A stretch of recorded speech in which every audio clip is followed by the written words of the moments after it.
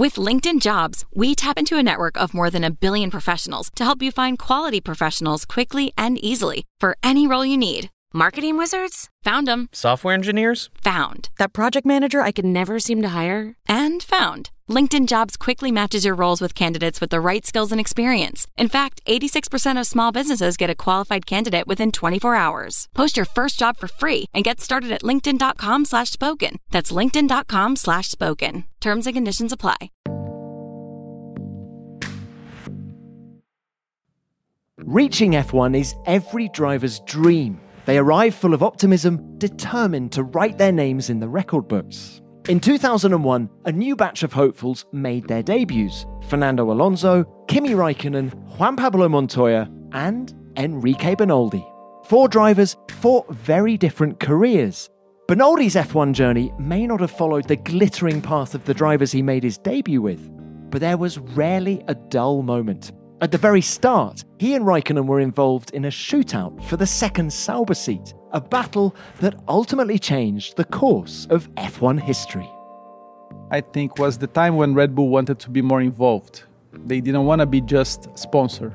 There was a lot of clashes regarding that. Sauber didn't want to lose the control of the team. I was coming along and I was one of the reasons for the splitting, and also Sauber that they were inclined to favor Kimi. While Raikkonen went on to become world champion, Bernoldi's Formula One career stalled before he'd really got going.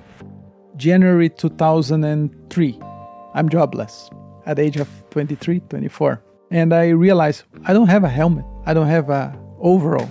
After 2 seasons in Formula One racing, I was sitting in my apartment in January, jobless, without a helmet, without anything. I could not even do my job.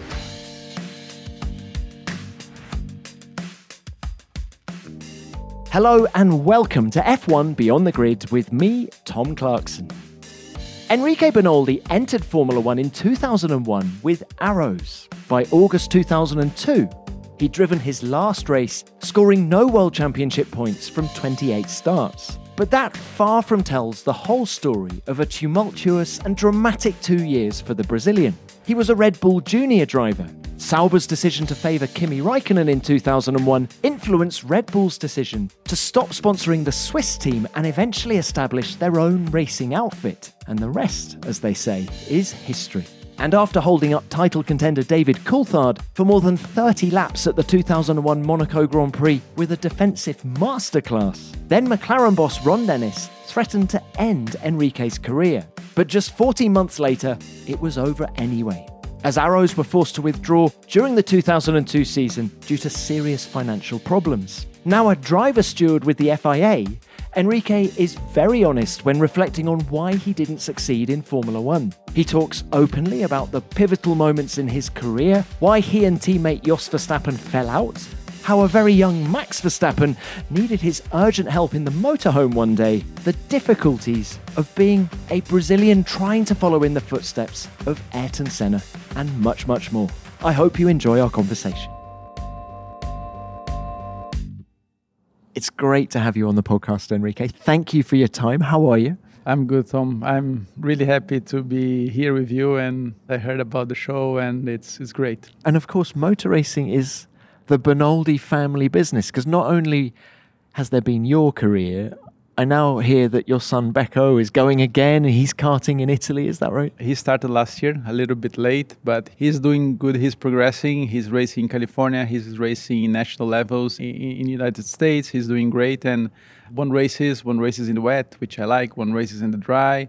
And now we're going to take a shot in Italy to see how he does against the most competitive kids of his age and so on. Well, Enrique, let's talk about your own Formula One career now. I have so many memories of you, and the first one is a photograph that's taken on the grid in Melbourne in 2001 before your first race, and it's you alongside the other debutants. I'm sure you've seen this picture of Juan Pablo Montoya, Fernando Alonso, and Kimi Raikkonen, the 4 of you. And I just think, I look at it every now and again, I just think, right there is talent. Can you remember that picture being taken? Yes, I can. I can remember that. And that was a special day for me. You know, your first race in Formula One, you never forget.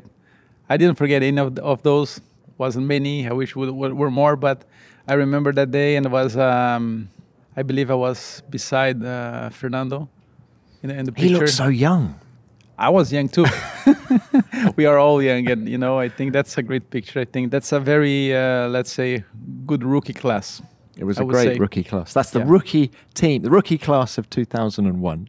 Montoya was the senior guy, I guess, coming in that year, having won the IndyCar title, and then he comes to Williams. How supportive was he of you? Not at all.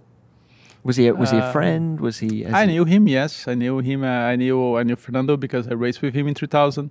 I knew Kimi because we fought for a seat at Sauber. I knew all of them. But let's say at those days, friendship between drivers were not very common, I would say. You ask about Juan Pablo if he was supportive. I think for him also, he was a rookie going against Ralph. I think he was looking for his own career, and as I was. It's really interesting, I think, that you say perhaps friendships between drivers back then wasn't that common, because I think the atmosphere in the paddock has changed. You now see drivers playing paddle together and hanging out together. I don't think it happened back then. I don't remember it happening. It was difficult, I think. Also, we didn't have social media. So, if somebody was meeting somebody else on their house, we couldn't know about it. But I think was a little bit more rivalry at that time. I think was a little bit, I wouldn't say hostile, but there is a saying in Brazil that we have. We say, I bring my friends to the racetrack. I don't make friends at the racetrack. So I think it was a little bit this way, I think, probably still applies, right? But let's talk. You mentioned Kimi Räikkönen and Sauber, because I wanted to ask, how ready for Formula One did you feel when you made that debut with Arrows in Melbourne 2001? You'd had a good junior career. I wanted to ask you about that a little bit later, but you tested for Sauber for the year 2000, and it seems like it was a straight fight between you and Kimi for the seat. Yes, it was. I think I was ready to race at that time. I have done 2 years in 2000. My second year, I was test driver for Sauber. Compared to those days, I did a lot of testing because I would say between 12 to 15 days testing. I knew the car. I could be fast on the car, and I think I was ready to go to the big show. I felt ready. I spoke with Red Bull, and we all felt ready, and that's how it was. Why do you think it didn't happen? It was not like a real straight fight between me and Räikkönen. I think was the time when Red Bull wanted to be more involved. They didn't want to be just sponsor. You see how they are today. And I think was a lot of clashes regarding that. Sauber didn't want to lose the control of the team. I was coming along, and I think I just was in the ballpark. And I was one of the reasons, but I don't think I was the main reason for the splitting. And also Sauber that day, when we had a test, I think were inclined to favor Kimi. Were you at the Mugello test? Yes. No, I had that test the month before. I felt that the tension starting to rise between mid-season. I was sort of like going against Mika Salo all the time. I was pushing, of course. I wanted to do a time for myself. Red Bull wanted me to push. Sometimes I think that was this sort of like atmosphere about a shootout between the two drivers. So I started to go a lot against Mika Salo. I went against Diniz in Mugello the month before. In September, I was supposed to do a 3-day test only myself, which would be the last test for the team before the end of the season. And Kimi showed up at the test, which was not on the schedule. And then we start sharing the car. And, in Mugello, mid-September in Italy, you drive in the morning, you have a second and a half, 2 seconds in your pocket. You drive in the afternoon, the track is lower. I drove first day in the morning, he drove in the afternoon. Second day we swap. I had a lot more experience than him. So even on the second day driving in the afternoon, I was still faster. And then the third day, he drove in the morning with a bunch of new tires. I just drove in the afternoon, and we had a very, very close time. And I feel like stupid saying like, oh, I beat Kimi or so on because the guy is a world champion, and I was not. It's like, but I think Sauber was inclined to push for him. What did Peter Sauber say to you? He didn't say anything to me because he wasn't at the other day on the test. The conversations were going more between Helmut Marko and him. I felt like that I wouldn't belong in the team. You end up at Arrows. Yeah. Just tell us about the journey that took you there. When we knew I couldn't get in Sauber, I got invited by Prost to do a 2-day test in Barcelona. Me, I was Oriol Servia, supposed to be Pisonia there. Alesi was doing the reference time and so on. Sarrazin was at the test too, and I ended up being the fastest. And I could be driving the Prost for the next season. We were really, really close, but Mazzacani came with a big budget from PSN, from Argentina, and they couldn't say no to the sponsorship. So they offered me a test drive contract, which I would get in the car on the race 4, because they had a sort of like a performance agreement with him, that I was told. After 3 races, they could keep the sponsorship and replace him in case he wasn't matching the performance clause, which they told me that was going to happen. I was really close from that seat, but the problem in that situation was that the 3rd race was in Brazil, and Red Bull wanted me to be in the 3rd race. Also, for him, being an Argentinian driver, the 3rd race was very important. So they wouldn't back out on the 3rd race, and that was the deal breaker, because Red Bull wanted me on the 3rd race, taking the car on the 3rd race, and I don't know if we should be saying this. So that doesn't happen for that reason. And I guess your Red Bull money was Red Bull Brazil, was it? No, it was always Helmut. Yeah, okay. Mateschitz. Yes, was Red Bull, yes. Okay, so that door closes. Were you feeling a bit down about life at this point? I was depressed. And I remember I was at Kitzbühel ski race. I was sitting in a table with Ralf Schumacher. I was hearing from Marco that they would take me to Minardi to race alongside Alonso. Minardi at the time wasn't that great. So Ralph was a little bit like joking about, you're going to drive Minardi, doing all those funny, not funny jokes about it. And I was feeling a little bit depressed, of course. I didn't want to go for the 3rd year in Formula 3000 because I felt that if I would do my 3rd year, I would be sort of like a recycled driver and I would not make it to Formula 1. Everything was going away for me to drive in the 2001 season. And if I would have done another season in 3000, I just felt like also Red Bull felt that this will just disappear in the air. So in that ski race, Tom Walkinshaw was there with Daniele Audetto. I spoke with them, and nothing because they had a contract with De La Rosa and with Jos. So we chat about stuff, but not about me joining the team. And a day later, actually I'm in Graz, in Austria, because I used to live there because I was a Red Bull driver, and Dr. Marco calls me and say, "Where are you? You have to go to the airport straight away. You will drive for Arrows next year, but don't tell anyone when you get there." Wow. It was actually And the deal was done in Kitzbühel between Helmut Marko and Tom Walkinshaw? The signing was done 2 days later. I went to Leafield. I did the seat fitting. I was supposed to be the new test driver for the engineers, for the mechanics, and so on. I slept the night before I slept at Audeto's house, and we took Tom's plane at 6 a.m., flew to Salzburg. We signed the contract at Salzburg Airport in the conference room. Mateschitz and Helmut were waiting there, and the lawyers, and we signed the contract there. And that day, Tom flies me straight away to Barcelona, and I get on the racetrack at 4 p.m. The track closes at 5. At 4:45, I'm in the car.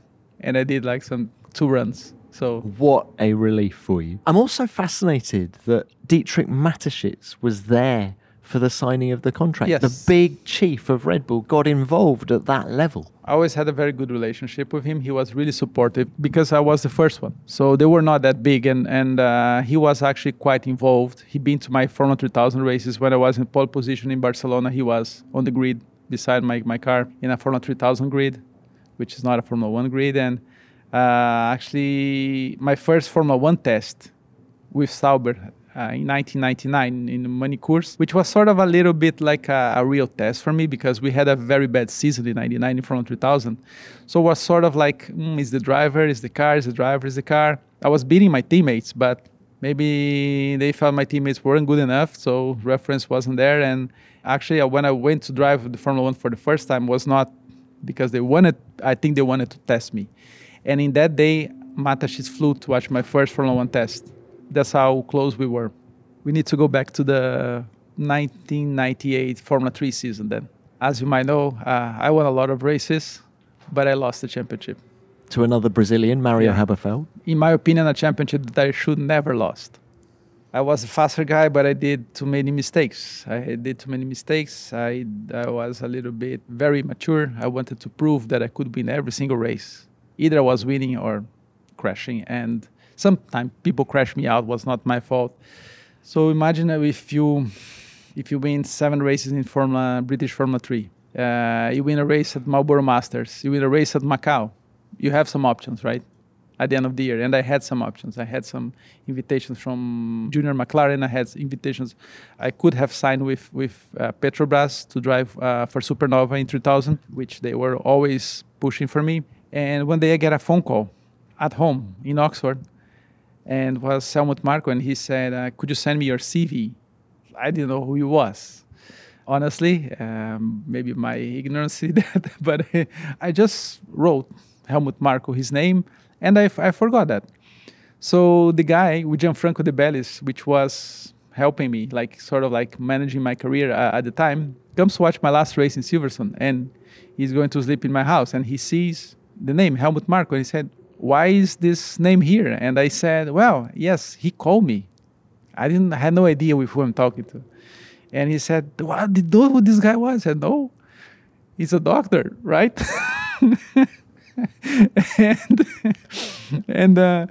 So then they got in contact, and we went to Graz, and I had the offer from Petrobras. We decided, listen, Red Bull is giving you a path. If you drive well, which has been doing this year, so they will bring you to Formula One, because it was all written. What an extraordinary story. You'd expect young drivers to be all over Red Bull, throwing letters at them, saying, please sponsor me, and yet he came to you. Yes. That's how. And then when did you first meet Dietrich Mateschitz? I went to Graz, I met Helmut, I got the offer. I had to go to Macau to race Formula 3 in the following week. So before going to Macau, I went to Austria, to Salzburg, and I went to the Red Bull office, headquarters at the time. That day I met Didi, and he was there on my signing, and actually Helmut said to me, why are we signing you? And I said, because I won many races. I thought I won 2 years before, I won the European Championship in Formula Renault. I won many races, Zandvoort, race Macau, and so on. And he said, no, not because of that. I'm signing you because the way you lost. I could never sign a driver that runs away from a fight. And I can always polish a fast driver. I can never speed up a slow one. And that was, that stayed with me. And that's how I raced with him. I had green light, so I could really push. How frustrating for you? We've already discussed the Sauber chance. We've discussed the Prost chance. I mean, had AlphaTauri existed back then, that's your ticket straight in. You were paving the way for all of the other young drivers, I suppose. Yes, that can be said, yes. It's the problem is that they had nowhere to take me. Don't think that I earned that for free and was a free ticket, because surviving with Dr. Marko and the way he is taught me a lot. But also I was under pressure all the time. I had always people coming. He would always take us to a track called Pannonia Ring in Hungary. On my Formula 2000, I've been put in the car with Thomas Enge, Christian Albers, Andrea Lottera, always new drivers coming, and always the excuse was, when I have a second driver. But actually they were testing me, If I wouldn't have outperformed them, the chance wouldn't be there for me, It is a ruthless program, yes. Isn't it? It is, yes. But I learned a lot from my days in Austria.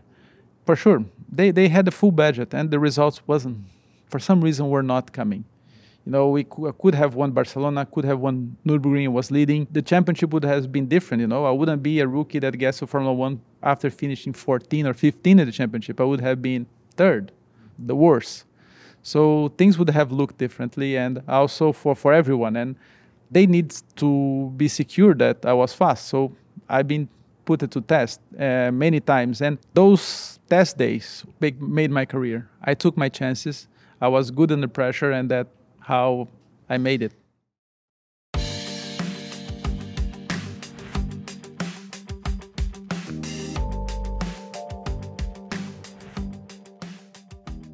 So, Arrows, you've tested the car at Barcelona, and it's all happened very, very quickly. Another big figure in your career is Tom Walkinshaw, the boss of Arrows at the time. How did you rub along with him? I remember speaking with Helmut, and we were happy because Arrows the year before was was a better car than Sauber. We ended up in a faster car. We were happy. We're not like disappointed, like, oh, didn't happen with Sauber. Now we are going to a second or third option. We are going to something better, we thought. Walkinshaw was actually he was nice with me, but of course I was his driver, but he was also a bit ruthless, as everybody knows. The sport is like that.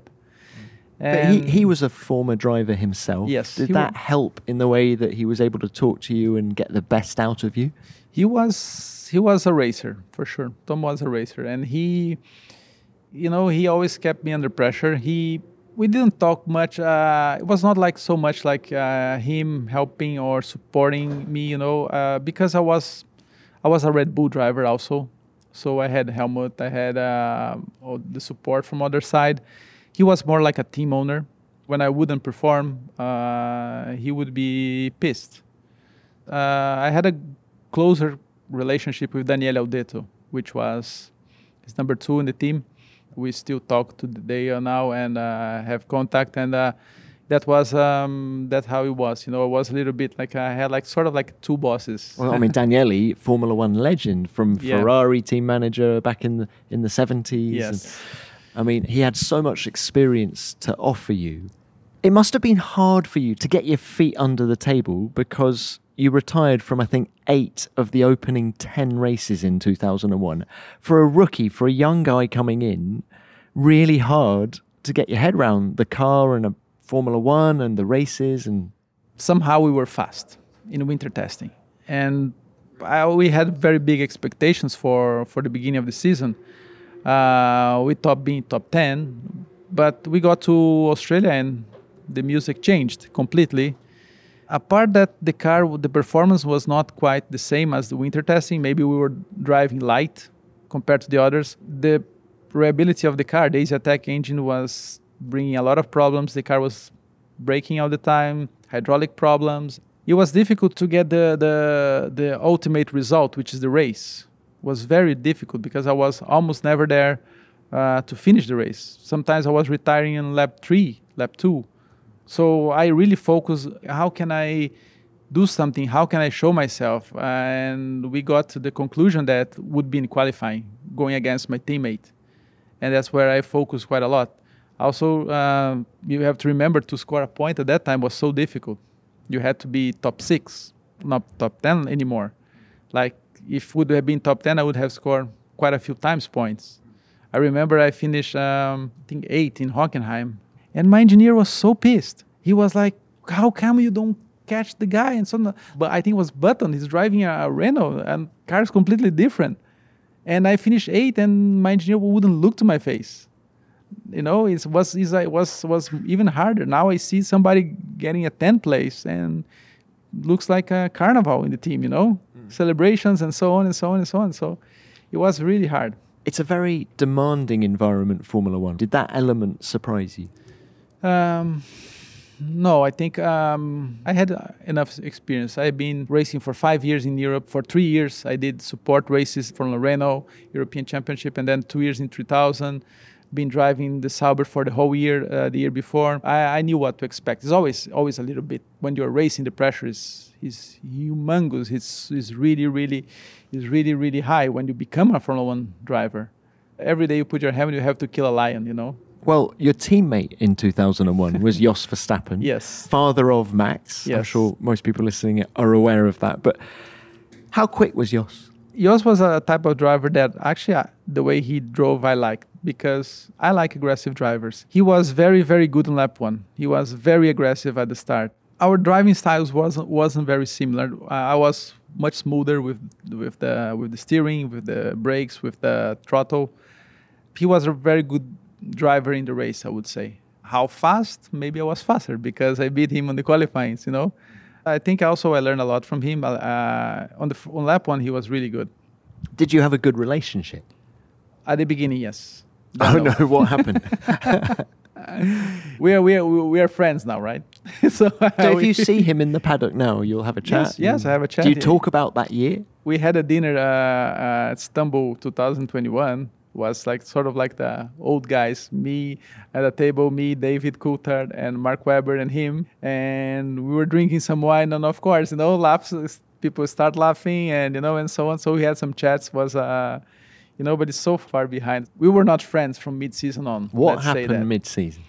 The tip of the iceberg, that why we sort of like the last drop that things start to blow away is that in Austria, he crashed on Saturday morning, free practice. When you drive for a small team, you're competing mainly against your teammate.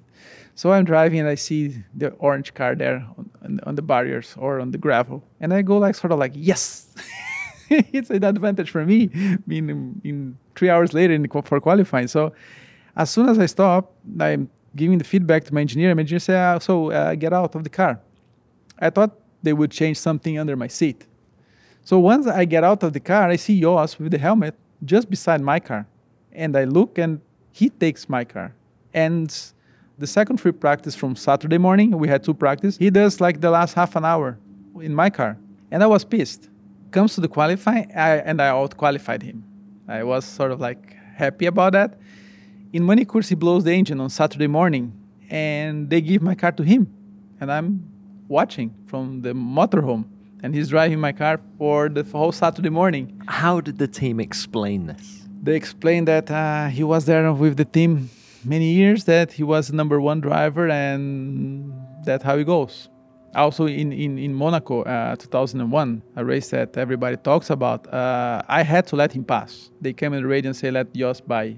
I passed him on the lap 1, and lap 2, I was getting radio already, let Jos by. And we still had 76 laps to go. Rivalry starts to raise. Now he gets my car, but I'm the rookie. I qualified ahead of him, even though he gets my car. So we start to clash a little bit. And my race engineer was Italian. My engine engineer was Laurent Mekis. And it was his first year in Formula 1. And he's fluent in Italian. And my data engineer, he was from Belgium, but he was fluent in Italian. So once the rivalry starts to raise in the team, we only spoke Italian because Jos and his engineer wouldn't understand a word what we were saying. And many times I got I got calls on the radio from Mike Coughlin, for example, saying, Enrique, this is a British team. We speak English.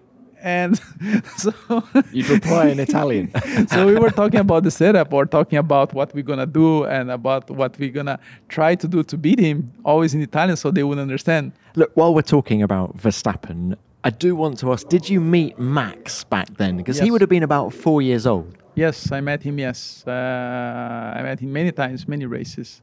Max was a small boy, and actually once was quite a funny story. He goes by my room in the motorhome just before the race, and he goes to the restroom, and he got stuck on the toilet. I had to...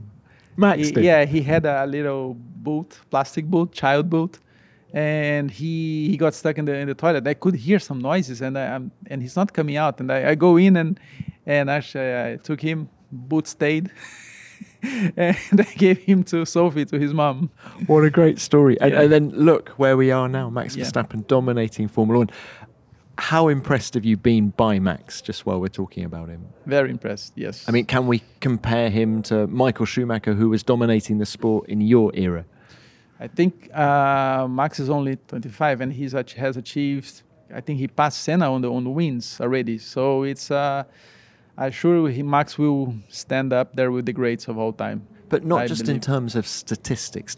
Put those to one side at the minute. When you watch his qualifying lap at Suzuka, for example, how many drivers in the history of Formula 1 could do that? I think he's up there with Lewis, with Senna, with Michael. He's really, really fast. And also what I like the most about him is the mindset of domination against his opponents. It's like they go to try to block him or trying to pass him, and feels like they know in their heads they're going to lose. He will come up ahead. And the way he just breaks so late and get to the side of the guy, and the guy can do anything. It's just he's there, coming from such a long way back. And He did that many times. He did that when he won the championship the first time. He did that to many drivers. And I think his mindset, his domination, it's really, really impressive. Not a problem for Bernoldi as far as keeping Coulthard back, because yet again, and this is the 44th lap out of 78, and still David Coulthard, despite his horsepower advantage, despite his superior experience, despite frankly his superior ability, can do nothing about Bernoldi. You mentioned Monaco 2001, and I did want to ask you about that race, because for listeners who can't remember or don't know about it, David Coulthard was on pole position. He stalls on the grid, is forced to start at the back, and he comes up behind the arrows of Enrique Bernoldi and cannot get past. You keep him at bay for, 35 laps? I mean... 44. How? 44? I lapped on lap 44. By the time Jos was behind me for the first 5 laps, so I think it felt an eternity for me. If either was 44 or 35, until my pit stop on lap 44, that felt like eternity to hold him back. How do you reflect on that race? You know what I take from that race, Tom? It's like everybody say, "Oh, it was your best race in Formula One. That was so great," and so on and so on. You hold a guy which had a 2.5 second faster car than you, and yes, the track also helped me. It's not that I'm holding him in Monza or in Hockenheim, but what I take as a compliment for me is that I was under a lot of pressure. I had no power steering on my car. That thing was heavy, and I had a car, the pole seater, going all over my mirrors, and I didn't do a mistake. I think that's what I take as a positive point for me. It also was really difficult to manage how to let Schumacher, Rubens, Ralph, the leaders, lap us without making him pass. So I always had to plan. Honestly, I wasn't planning to hold him. When I saw him, I had to let Jos pass. So I was pissed. And then I see Coulter on the back. And I'm thinking, oh, no, 2 laps, 1 lap, he will pass. He tried twice at Mirabeau. And I led the space. But I think he was not convinced. Maybe, I was a rookie. Maybe he thought, oh, this guy would just turn on me, something like that. And I saw him, and I wouldn't turn on him. And by doing that, by letting him the space, I touched the marbles, and I almost crashed twice at Mirabeau. And that sort of pissed me off. I said, well, I let open twice, and I almost crashed. Now I'm not going to let open anymore. And the more laps pass by, more arrows start to come on the radio and say, yes, let's go, keep him. So sort of I grew up, the feeling growing to me to fight against him. And yes, that's how he was. What did David say to you after the race? He didn't say anything to me. It was a little bit done by the media. Ron Dennis and Norbert Haug, they said stuff to me. So did they come and find you afterwards? My car broke. My car broke after the finish of the race, broke just before the tunnel. On the slowdown lap? Yeah, on the slowdown. My car broke just before the tunnel. I had no drink bottle on the car because on the formation lap, the tube was touching my mouth, was hurting. So I pushed a little bit and slide out of the helmet. So I had Coulter behind for 44 laps. I had no power steering. I had no drink bottle after a Monaco race. So I was completely exhausted. And the car break down at the end, just before the tunnel. So the medical car brings me back to the pits, and I go to the scrutiny, to the scales. And by the order of the team, so it was Ferrari, McLaren, I have to cross in front of their pits, and I'm dressed in an orange overall. So, and I'm thinking, I hope nobody sees me. I just want to walk by and go and get to 2 arrows. That's what I was thinking in my head. And I'm passing by, walking quite fast, holding my helmet. And I heard oi, oi, oi, like that. I look, it's Ron Dennis, and I go oh my God. I remember watching him being Senna's boss. Senna was my idol, and Senna's boss, and I had so much respect for him. And he's, the way he's calling me, I knew he was pissed. And I said, oh, here we go now. He said, what do you think you were doing today? And I said, I had to say, I'm racing, right? That's what I was doing. And he said, yeah, well, if you don't learn good manners to race, because racing the championship leader for 14th place, which was at the beginning and then for the 12th place, because people were retiring, so we started fighting. I think I was maybe 16. By the end of the fight, maybe we were like 10. I don't know. So you go like fighting with the championship leader and pole sitter for this position is not racing. And if you don't learn good manners, the good way of racing, or good manners, something like that, I have power enough to finish your career tomorrow. How did that make you feel? I said, I'm sorry, but if you lost the race today, it's not my fault. It's because the cars couldn't start on the formation lap. And then came Norbert Haug, and Norbert Haug was screaming half in German, half in English. I could barely understand what he was saying, and I just left. So when you had dinner with DC and Jos and Mark Webber in Istanbul a couple of years ago, did you talk about it then to David? Yes, I spoke to David, yes. But actually, I never had any confrontation with David. We spoke the following test, which was in Manicures. He came and spoke to me, and he said, I understand you are fighting for your career, you are in the back of the grid, and I'm sure you had some radio calls to hold me back behind. I understand. I said, he's a racer. Yeah, I think he would have done the same. And if you remember, the following race was in Canada, and who gets called for the press conference? Me, David, of course, Michael, and Jacques. Ron Dennis didn't show up, and I'm sitting and I remember that I am sitting, and the first questions to Enrique Bernoldi. I'm thinking, I'm beside Michael Schumacher, David Coulthard, Jacques Villeneuve. Why the questions for me? And the question was about Monaco, and Michael took the microphone and didn't let me answer. And he said, enough of you guys. He did what he had to do, and I hope if he gets in that situation again, he does it again. What a nice thing for him to do. Yeah. Did it mean a lot to you? Of course, it meant a lot to me. I got a text from him in that night and say, you did completely right. So you got a text from Michael on the Sunday evening of Monaco saying you'd done the right thing? Yes. I had a sort of a relationship with him because during my Red Bull years in Austria, Ralph lived in Salzburg. And, imagine we were like two drivers. There's not much to do in Salzburg, so we met quite often. We went skiing, and I went to his mountain house, and so on and so on. So I had a relationship with the family through Ralph in those days. And yes, that was a very good gesture from him. I really enjoyed that, and that meant a lot to me. It was a good support. Actually, that night I had dinner with Didi Mateschitz in Monaco, and he always very, very supportive, very excited about the race and how things go, and yes, from the people which were around me, I got the right energy about that. And I'm imagining Tom Walkinshaw was saying similar things as well. Tom Walkinshaw was happy, yes. I think he went to talk to Ron after the race. Did you tell Tom what Ron had told you? Yes. I when I got back to the pits, like my engineer was like, what took you so long, I said, well, the car broke and blah, blah, blah. He said, plus, Ron Dennis just told me that. And then the word spread, and then he came, did Ron really say that to you? I said, yes. And then I think he went to talk to Ron. I think Tom defended me. I think he said, the day you pay my drivers, you tell them what to do. Quite a good reply, to be fair. Yeah. Now, this was, of course, pre-social media. But what kind of vibe did you get from the fans about what you'd done that day?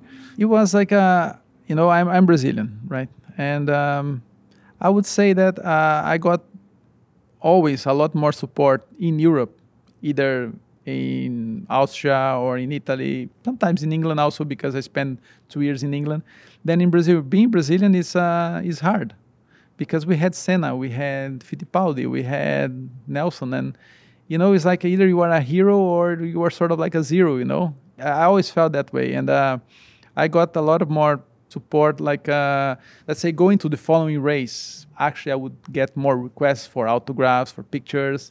I started to get a little bit more popular after that race. You being Brazilian is an interesting point, because that year there were 5 Brazilians, not at every race, but there were 5 Brazilians on the grid that year. Yes. Barrichello's the senior guy, obviously, and then there was you and Tazo Marquez and Ricardo Zonta and Luciano Berti. Yes. Was there a great rivalry between you? I think not with Rubens, because he drives a Ferrari. Sure. You can't be a rival. If you drive an Arrows, you can't be a rival. Somebody that drives a Ferrari. We're just in the same race, but we're not really racing the same race. From all those guys, I had biggest rivalry with Luciano Burti, because he raced against me in Formula 3. And we had some crashes, and he pushed me off twice. And we had some disagreements, and his teammate ended up winning the championship, which if he pushed me to help the team, I think he did the worst for him, because his teammate ended up winning and it wasn't him. We always had this sort of rivalry. And once we went to Formula 1, he was driving first Jaguar and then Prost. And then we were racing the same race, let's say. Let's bring it on to 2002 now. So your second year with Arrows in Formula 1. The Asiatech engine is gone, replaced by a Cosworth. Jos Verstappen gone, replaced by Heinz-Harald Frentzen. How good was that package? It was definitely an upgrade. First time I drove the car, I felt, as soon as I came out of the pits in Valencia, times that we were doing next year. At that time also, because we had tire war. So tires were developing so much faster, with times improving so much faster from race to race. So I came out, and first run, I was over a second faster than my previous ever fastest lap at Valencia. So I felt the car straight away better. Engine was better, but how much better? I only finished 2 races. A lot of problems again, and reliability problems. And I think potentially we had a way better car. We were overall a better team. Heinz-Harald Frentzen, how much more of a challenging teammate was he? Very fast. He was really, really fast. Sam Michael came on the pod a few months back, and he said the 2 fastest drivers he ever worked with were Lewis Hamilton and Heinz-Harald Frentzen. Can you relate to that? Yes, I can. Because Hans-Harald was really fast. The being faster than Jos wasn't happening in the second year. Always in a team like Arrows, when a new front wing, a new barge board always comes for one car. The second car is always a little bit behind on upgrades. That's to be fair to my point, but Hans-Harald was really, really fast in qualifying. I think he's the opposite of Jos. Jos was really good at start, really aggressive, good at the race. Frentzen was more really fast in qualifying, not so aggressive at the start, not so aggressive in a fight. But if he has to do the race pace, he would be really, really fast.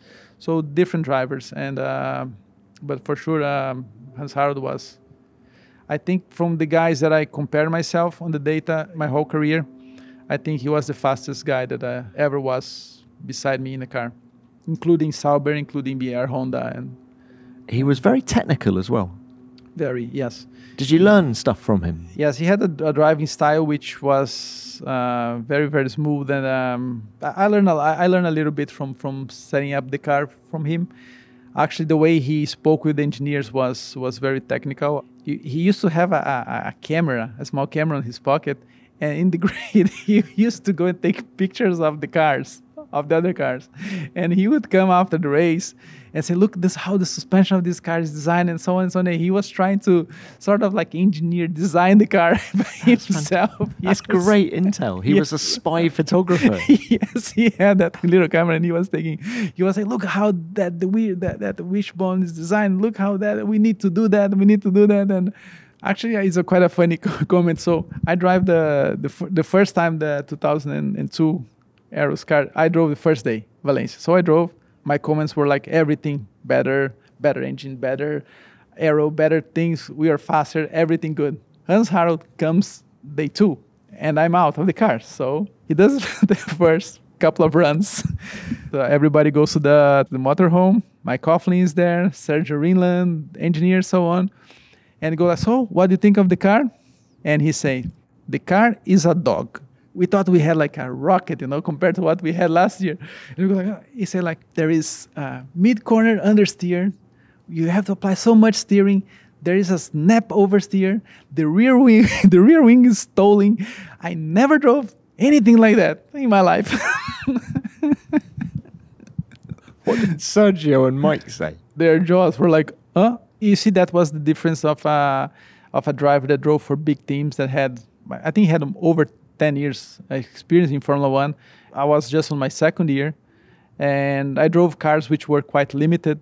So for me, the aeros was not too bad. And he comes in and say the car is a dog.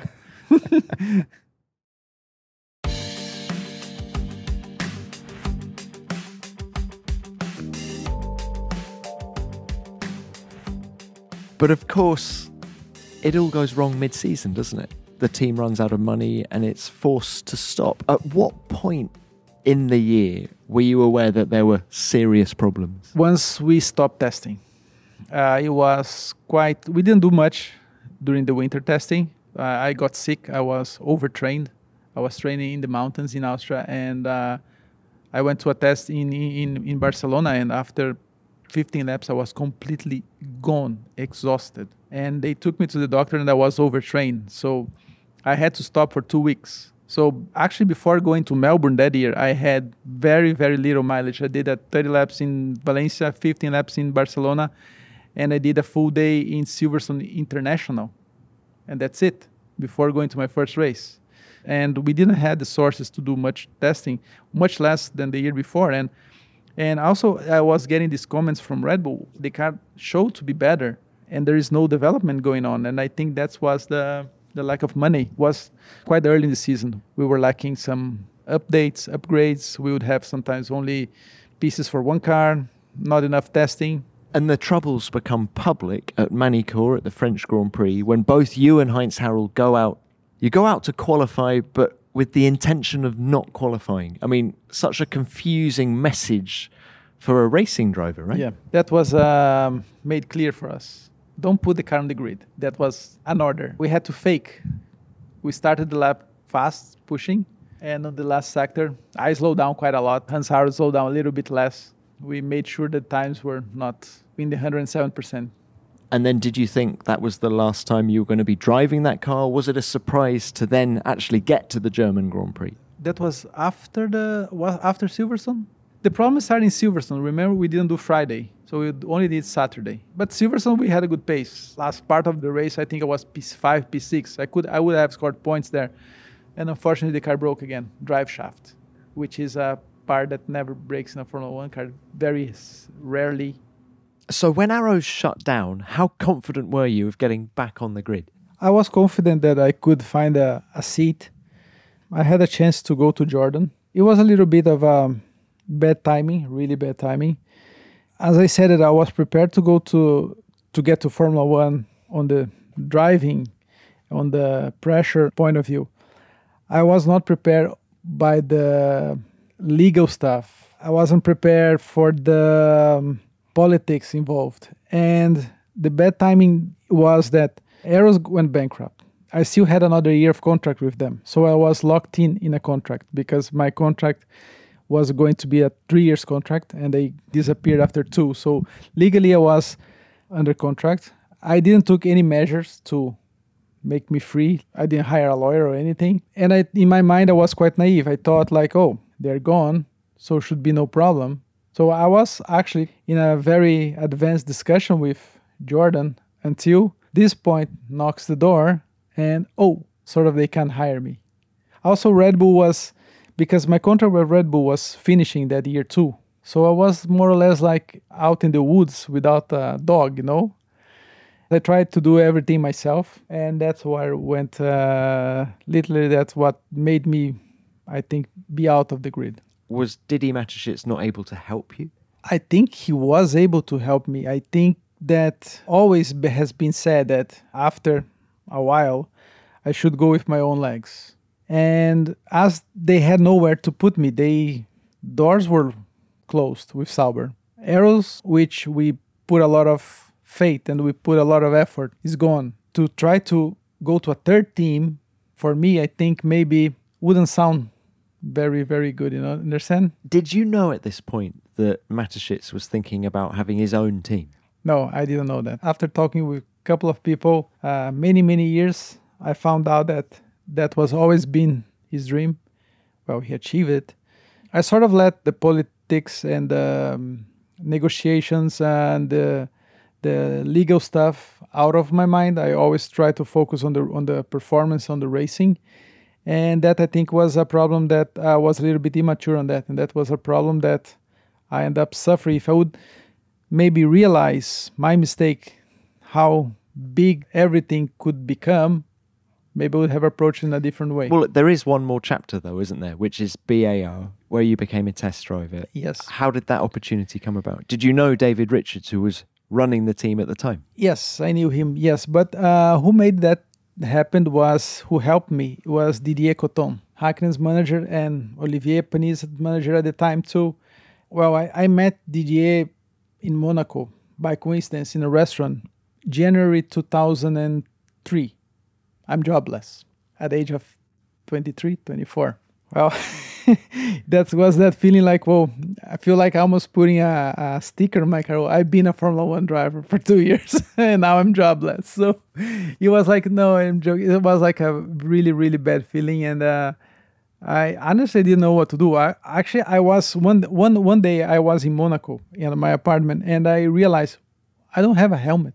I don't have a overall.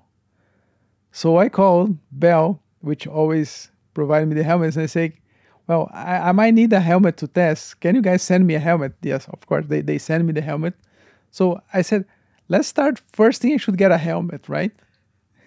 Then I called PJ from Alpine Star. I said, can you give me a overall?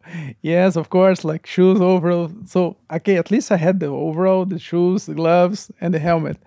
But I was in this situation that after 2 seasons in Formula One racing, I was sitting in my apartment in January, jobless, without a helmet, without anything. I could not even do my job. Actually, it's kind of sad that it had come to that, right? Very sad. Then I meet Didier in a restaurant and he goes like, hey, what's going on? What's happening with you? And I said, nothing is happening with me. Literally nothing. I say, do you want to talk? He said, yeah, sure. I said, can you get me back to Formula One? And I got a straight answer. He said, oh, you are 4 or 5 months too late. If we would be having this conversation while you were still racing, probably I could have kept you on the grid. Now you're out. I don't know if I can get you in. That's so interesting. So it's much easier to keep you on the grid if you're there, rather than if you're not there, trying to force your way back in. He made that clear to me. It's always difficult to come back. It's difficult to make it. It's more difficult to come back, for sure. So Didier goes straight, says, I don't know, but you need to do something. You need to drive something. Because nobody will say, oh, Enrique, come do a test or come and race for me if you are sitting in your home in Monaco and doesn't matter you promise them that you're fit, you need to be racing. So I said, okay, I have the helmet, I have the suit, and he said, and I only do Formula One. It has to be a single-seater, which is fast. So I said, I cannot go to Formula 3000. So I called Jaime Alguersuari, which was the president of a World Series, and I said, can you find me a team? Yes, no problem. I find you a team. So I was just an extra Formula One driver, so it was good for him. 1 week later, he calls me, oh, you can go to that team. They will pay you this amount of money. Everything is, I took care of Michelin. We'll provide the tires to your car. I will provide the entry fees, and we're going to get help from Nissan and so on. And the team is willing to pay you, so welcome. So I started driving, and the team actually was a very nice team. It was called JD. They became good friends of mine. They were not that good, I have to say. We won out of those 2 seasons that I did with them. I won 5 races, always on the wet. Could never win on the dry, which says a lot. The car wasn't that good. But I had fun, finished 3rd in the championship. And one day, Didier comes to me and he calls me and he said, where are you going to be in about a month time? I said, I don't know. No plans. He said, okay, so you're going to go to BAR Honda. You're going to do a fitness assessment. If you are fit, they will consider you putting you in the car for 3 days, because I think Button has a event clash that I think had to be in Japan or something like that. Sato, I think, was injured, and so would be me and Davidson testing for 3 days in Jerez. And they apparently, the Mark Ellis, which was the chief testing engineer, called my former Formula One engineer, and apparently they put a good word and they put me in the car. And Didier said, if if you do well in these 3 days, I might get something out of it. And how did it go? Well, I drove the rest of 2004 and all 2005 testing for them. Did over 22,000 kilometers. And this is far and away the best team you ever raced for. The best car I ever drove. Really, really good car. And the engine was so powerful, was like a rocket. And that was no doubt the fastest car I ever drove in my life. Was there ever talk of a race seat there? Well, they had Jenson doing really good, and they have Takuma also doing well, and Honda, so wouldn't be an opening there. But we tried to be there and to stay there. Maybe something would open up. But as I said, it's always difficult to come back, Talking of your fitness, wasn't there one test at Paul Ricard where you did 176 laps in a single day? 181. 181 was Yeah. it? Okay.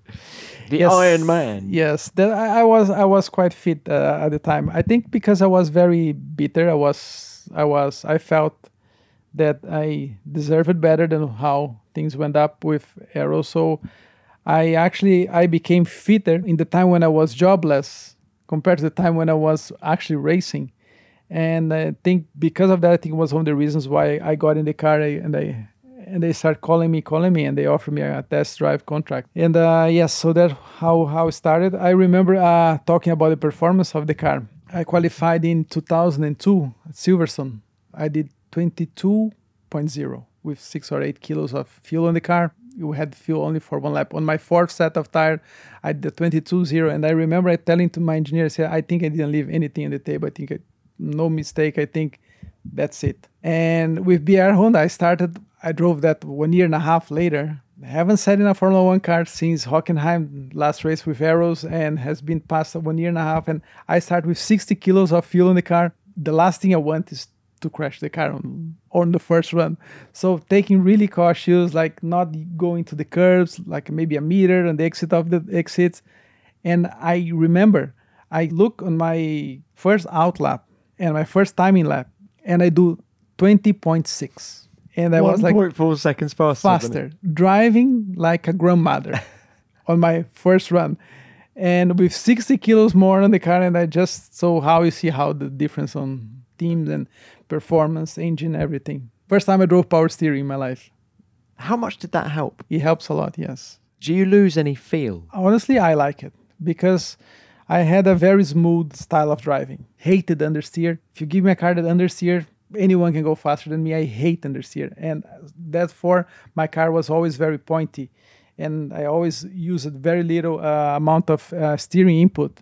And having the power steering, I didn't lose any feeling because as I was never applying much steering lock. So just a little bit of steering. So for me, worked perfectly. How do you reflect on Formula One? Does it frustrate you, the missed opportunities and that you didn't get the chance to show what you were made of?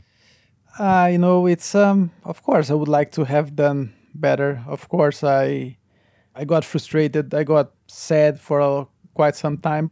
Almost has passed 20 years and I think differently. Also, I did mistakes. When I was inside the car, I gave 110, 120% all the time. I really gave everything while sitting in the car. Was I a complete driver? No. I could have looked into more details, even my fitness, my mental preparation to be better, things that I see that I could have done better. I didn't do at the time. So inside the car, I think I was good. Outside the car, not that good. And these are all lessons that you can pass on to Beko, your son. Yes, you know what I tell him? I tell you don't need to be good where I was good. You don't need to win the things that I won. Just don't do the mistakes that I did. Probably you're almost there because I did many. So wise, Enrique. But of course, you also stay in touch with Formula One now through being a driver's steward. Yeah. Do you enjoy that? I like that, yes. I like it's, of course, if I could be a Formula One driver again on my 20s, of course, I would love that. But I'm on my 40s. I'm out of shape to drive that car. So it's not that I go there and I look and I think, oh, I wish I would be here. This is past for me, So that's why I can go, I can enjoy, I can do my job, I can see friends, I can see people from the past. And I'm doing something that I understand that I did my whole life, so I enjoy it. if I would be still young and still bitter to drive, maybe I wouldn't enjoy it because I would feel like, I want to be racing. Well, look, thank you very much for your time. It's been great to talk to you. Thank you, Tom.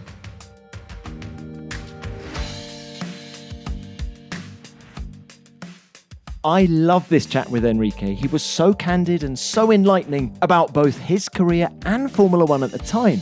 His battle with Kimi Raikkonen for the Sauber seat, the insights into Verstappen and Frentzen. It took me back to the early 2000s like they were yesterday. And who can forget Monaco 2001 when he kept DC at bay for half the race? It was a defensive masterclass. And what about Enrique's post-race encounter with Ron Dennis? Sounds like it got pretty spicy, didn't it? How I'd love to get Ron's memories of that day 20 years on.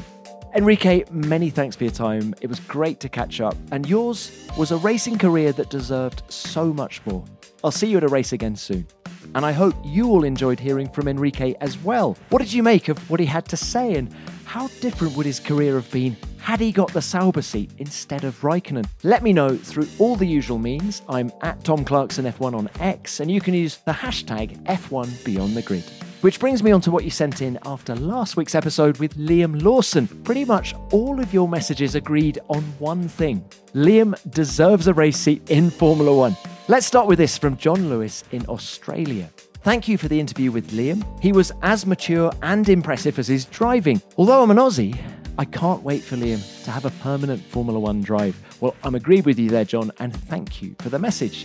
Next up, Joseph Clark. Hi Tom, I was there watching Liam's first race in the Toyota Racing Series at Highlands, and it was incredible to see him win on debut. For all the race categories Liam's raced in at 21, it reminds me of Bruce McLaren saying, "Life is measured in achievement, not in years alone." A future Kiwi Formula One star in the making. Well, I love that Bruce McLaren quote, Joseph. And there's no doubt that Liam has achieved a lot in his racing career to date, and how much more is there to come. Let's hear from Tommy Hughes next. A lovely Beyond the Grid. I hope this episode serves as a bookmark for the future of Liam's career, as something we can look back on in years to come in his Formula One career. It's also nice to hear someone with a level head about his development and inspiring the younger generation to not give up on their dreams. Well, it's good to hear from you, Tommy, and yes, Liam is an inspiration, be in no doubt about that. And finally, let's go to John Van Keeken. Hey Tom, fantastic interview with Liam, thank you. He will definitely get a ride after 2024, preferably with Red Bull, but he will get a ride.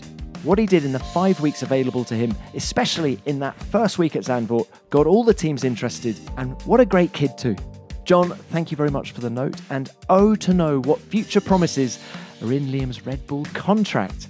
Look, we'll leave it there for messages this week, but thank you to everyone who wrote in, and don't forget to send in your thoughts about Enrique Bernoldi in time for next week's show. I will, of course, be back next week myself with another great guest from the world of Formula One. In the meantime, why not have a listen to the latest episode of F1 Nation, in which Natalie Pinkham, Esteban Gutierrez and myself review a thrilling Mexico City Grand Prix.